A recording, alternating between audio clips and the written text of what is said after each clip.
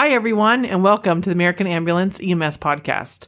I'm Danielle Campaign. I am your American Ambulance Medical Director. I'm happy to be here today with a couple of co-hosts and a special guest. So let's talk about our special guest, Tasha Molvina. She's one of our paramedics here in American. Hey, Tasha, how's it going? Pretty good. How are you? Great. Thanks for being here. And we have two co-hosts with us, Dr. Sajan Bhakta and Dr. Patil Armenian. Today, let's talk about drowning. Who serves a million people in the valley? We do! The brave men and women of the double A are the best at what they do in EMS today. The finest place in the world to be is right here as a part of Americans' family. Help is on the way, got a unit en route. No matter the problem, when in doubt we send them out. Sure as the sunrise, sure as I bust this rhyme, 10 minutes or less. Every call, every time, this is my career path, this is what I do. The double A's, red, white, and blue. Get your call on. Here comes American. Get your lights on. Here comes American. Get your gurney on. Here comes American. Get your gloves on. Here comes American. Get your save on.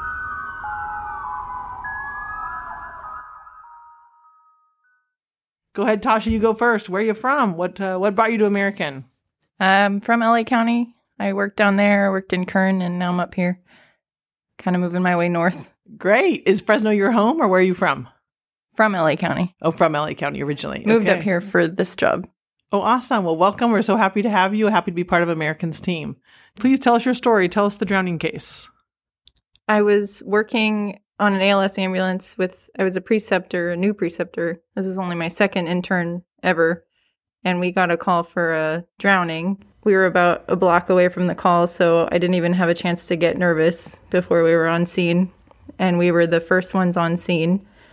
And I told my intern and my partner to grab our stuff, and I ran to the back of the house. The gate was open, and I saw an older gentleman face down floating in the deep end of the pool. I was a lifeguard in high school, so I knew the adage, reach, throw, row, go.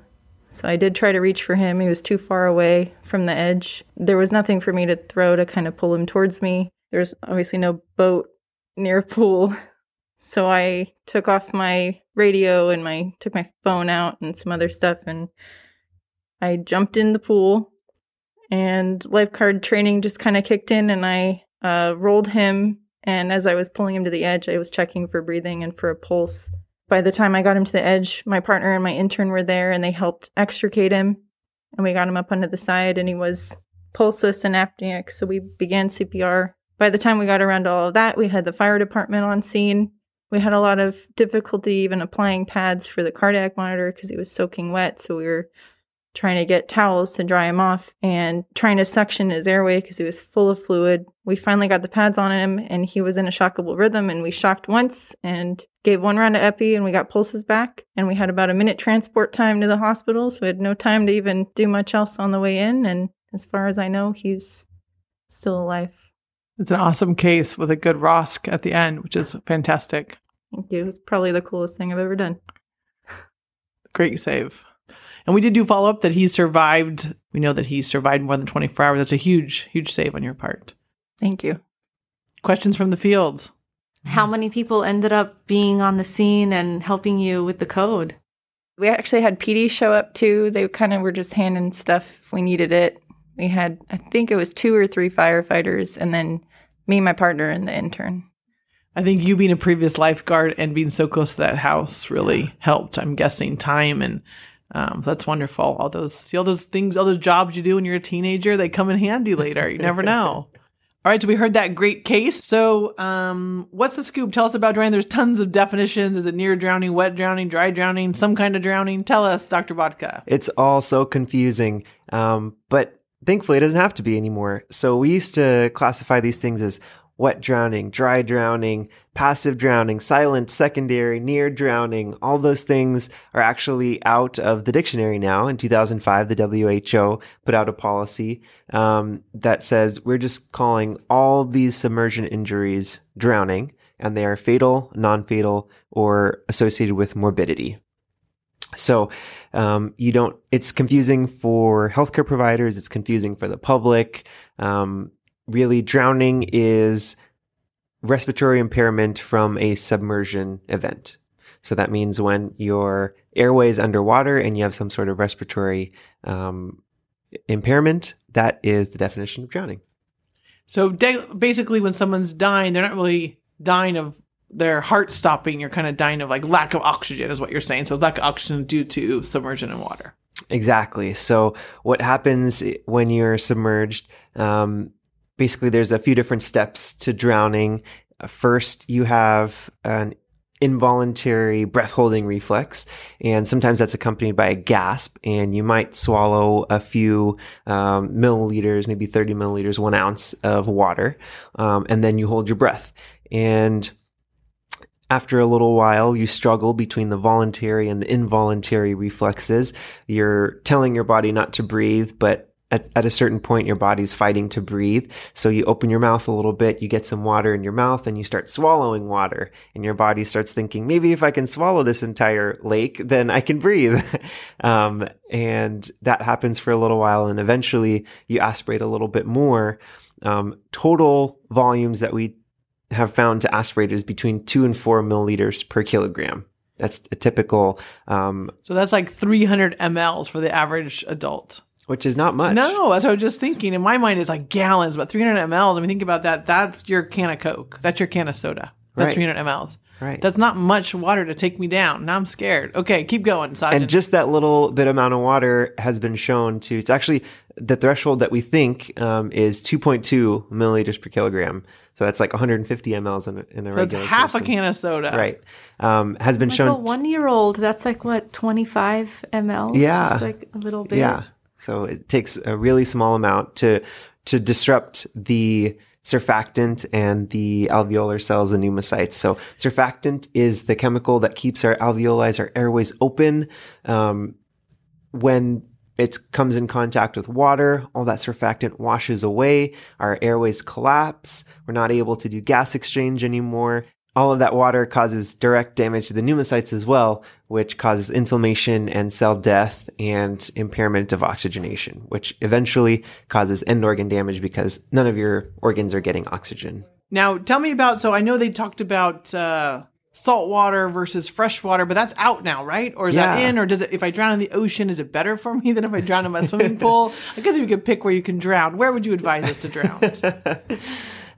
So yeah, all of that has changed too. We used to think that salt water was bad and fresh water was better, based on these studies that they used to do in dogs where they terribly would just drown these dogs in water. And they were using huge volumes, like 20 to 40 milliliters per kilogram for the dog.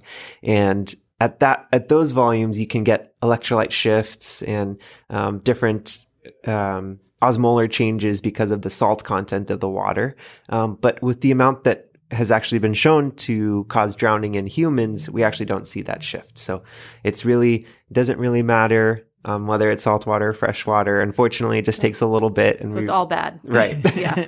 So don't drown. That's Water my is advice. water. Don't drown. Okay, and it doesn't take much. I guess that makes sense when I talk about kids can drown in like a tiny bit of water in a bathtub. And I Right. guess that makes sense why it doesn't, it's not that much. And we'll talk about it later, but honestly, the best way to treat drowning is to prevent it in the first place. Right, correct. Now, what about this dry drowning? You know, you hear about it in the news, you hear about it on podcasts, like, oh, this person had a dry drowning. What does that even mean? I'm going to sit here and I'm going to drown? Like, what's happening? Yeah. So actually recently there was a story, I think 2017, there was a little boy in Texas who was in knee deep or calf deep water, and he collapsed in the water, and they said he didn't have any water in his lungs, and he ended up passing away. And the media and healthcare providers alike started calling this dry drowning. Like, how did he pass away if he was in such little water and didn't have air in his lungs? It's like laryngospasm or something, like something goes Right. to... Yeah, so that's the thought. So people, have come up with this scientific explanation, basically that this breath holding reflex that we talked about earlier, as soon as water gets into the airway, you can have spasm of your vocal cords and your pharyngeal muscles to try and prevent any water from entering, but that also prevents air from entering. So that causes the same hypoxia that drowning would cause. Honestly, these cases have not been shown to be the cause, or the laryngospasm has not been shown to be the cause of the hypoxia or the death in these cases. the laryngospasm is pretty rare. It's like 1% to 2% of these cases that they found. And a lot of these other cases that they think were dry drowning before were actually medical cases that ended up being in the water. So that little boy actually, on his autopsy, they showed he had myocarditis, which is the reason he passed out and fell into the water. And the reason why he wasn't trying to breathe in the water was because he was dead prior to hitting the reason. water. Right. Oh, that makes sense. But you can see how that could confuse the average person, because you'd say, oh, he's in the water. And of course he's drowning, not that something else is taking him out. Definitely. And then there was also this concern that, oh, I didn't get any water in my lungs, but 2 weeks later I might have a dry drowning event. And that has been really shown to not be true as well. God, thank you. That's really good information there. And what about this? That's the secondary drowning?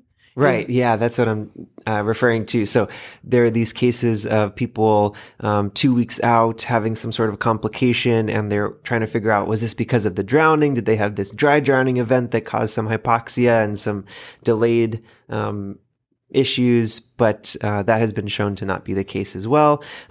Typically, we recommend transport for all of these patients because we observe them in the emergency department for up to 8 hours. That's because the data from thousands of drowning cases has shown that if we observe them for 8 hours, we kind of see typically whether they're going to get better or get worse. And if they get worse, we keep them in the hospital for longer monitoring. And if they get better, then they tend to not do worse after that. And we're talking about better and worse, mostly because the hypoxia and the chest x-ray and their work of breathing, right? Right. Dr. Armenian, do you do anything else when you obs them in the hospital? No, just really watch them, make sure that we're checking their oxygen levels on the O2 sat monitor. And if they start feeling worse at 8 hours, we get another x-ray and see where they're at. Yeah, so it's like one x-ray initially, one x-ray 8 hours later. Now for the paramedic, I think you have the challenge if you have someone who has like a drowning episode, your parents rescue the kid, and then they say, oh, my kid's breathing fine, I don't want to go to the hospital. What would be your guys' advice that you would want that medic to share with that parent to talk them into coming? So if I were faced with a situation where a parent, let's say, says my kid looks fine, we don't want to go in, I would insist that they really go to the hospital for monitoring, because really they should be watched for 8 hours, and I think it's better to err on the side of caution for them to be watched for 8 hours in a monitored setting with all the proper equipment around, instead of leaving them at home. Right, like they don't have a pulse ox at home. They don't have a chest x-ray.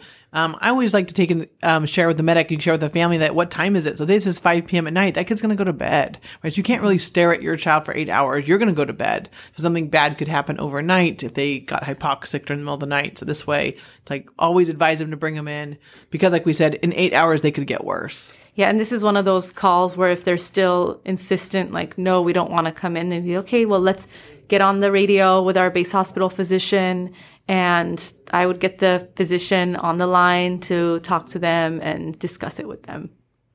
Perfect. Now let's go through the ABCs, or talk about like if what's our protocol talk about with drowning. So first and foremost is scene safety. A lot of these events happen in public areas, public pools, or the beach, or pool parties where there's a lot of people around. And Tasha is amazing, and she did an amazing thing jumping into the pool herself. You always have to remember that you, as the medic, can't treat anybody if you're injured or hurt, and you can't treat anybody if the scene is not safe. So make sure you're always clearing the scene and making sure that the scene is safe for you. And before you even do those things, lifeguards are taught. I think Tasha mentioned this earlier too. Reach, throw, row, and then go. So you're actually doing things to try and get the person out without actually physically going into the water first. And then you kind of go as a last resort. Now, I had a question. I think of drowning, I think of young people, I think of drunk people, and I think of kids. But then there was a study I read out of Japan in Resuscitation, was published in 2019, talked about the mean age of people drowning was 72, which fits with Tasha's story. She had the gentleman with dementia who was elderly who drowned. What do you guys think about that? I always thought it was just kids and drunk people. In the 1 to 4 year old age group, drowning is the number one cause of traumatic death. And also, just to go back to the that study, it was done in Japan where their mean age is a lot older than the United States. So that could have been a part of it. I think the key thing is to remember that you're not just drowning because you can't swim, but you might be drowning because you have another medical condition or that you're just super intoxicated. I mean, most adult cases are really because they're drunk, right? Right. So let's say you get one of these cases. Are we supposed to put them in C-spine precautions? I feel like C-spine precautions are changing now, and so I don't really know. What's the answer to this? I think in general, our pre-hospital C-spine protocols have been changing for the last few years. I think for most cases, we're moving away from rigid C-spine for routine use. And the same is true with drowning. So after studies of thousands of submersion victims, a really small percentage, less than 0.5%, ended up having any meaningful C-spine injuries. And these all occurred with an obvious mechanism. So either there was a car crash that led to a submersion, or there was a diving in shallow water. All those things, hopefully you can get from the history by bystanders or from observing the scene. But routine use of the C-spine management is actually probably a hindrance to you as you're trying to manage their airway and get enough people on scene and help with CPR if that's necessary. So routine use is not recommended. Yeah, and I think Sajid brought up that great study. It was done in 2001 in Journal of Trauma. It had 2,000 submergent victims. So that's a lot of victims. They all had massive trauma like MVCs, and only 11 of them had C-spine injuries. So the take-home point is that more relaxed C-spine policy of SEMSA is a good one. You don't need to put them all in C-spine unless it's like an MVC or I think if a history of diving, something that you really suspected. But if it's just drowning, no C-spine.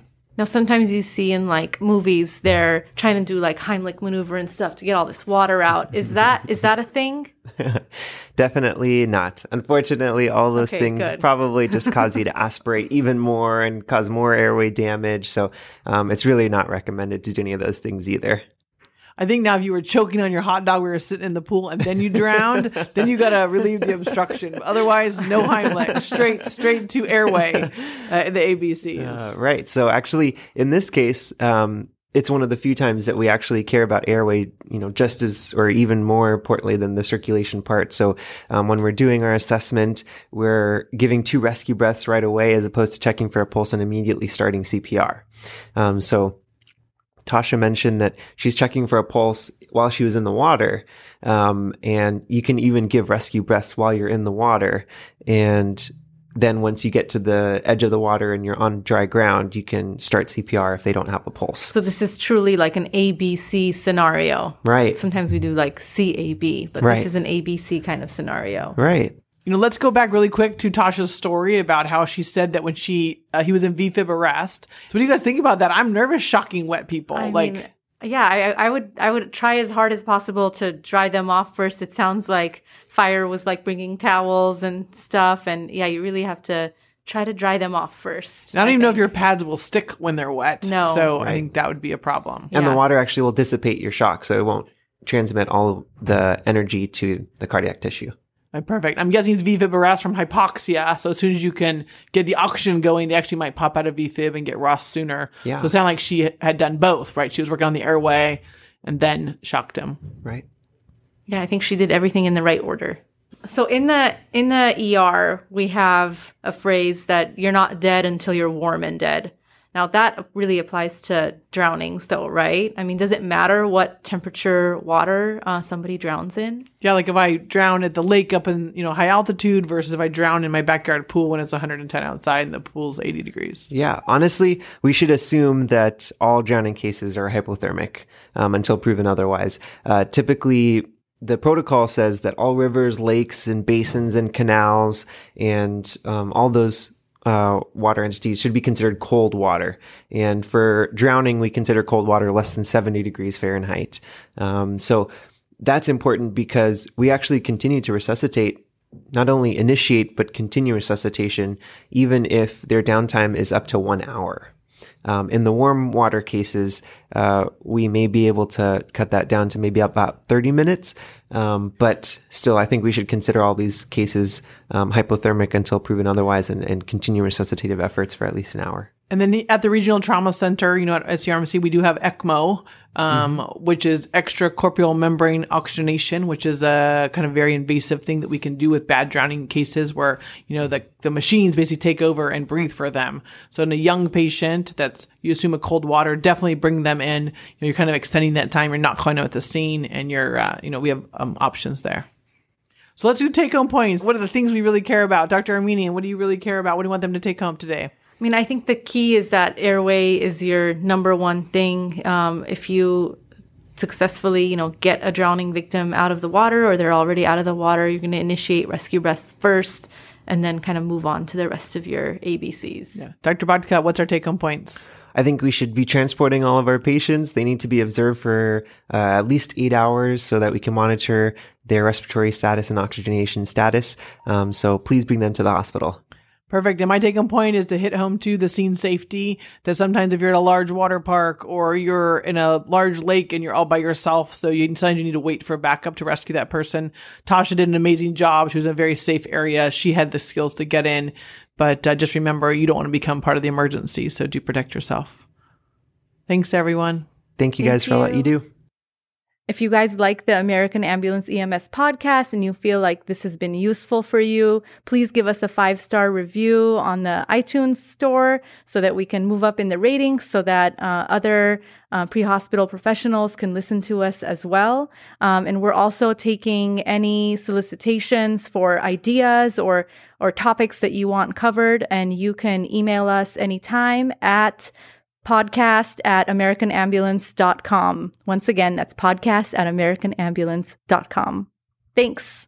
Thank you for joining us on the American Ambulance EMS podcast, produced by American Ambulance in Fresno, California. The views of the guests and the hosts of this show are their own and don't necessarily reflect the views of American Ambulance or UCSF Fresno. The theme song for the show is written and performed by Roshan Roach. The beats were created by Young Pear and Brett Schoenwald. And I'm John Mark Bergen, American Ambulance's media producer, saying thanks for joining us. Have a great shift and stay safe out there.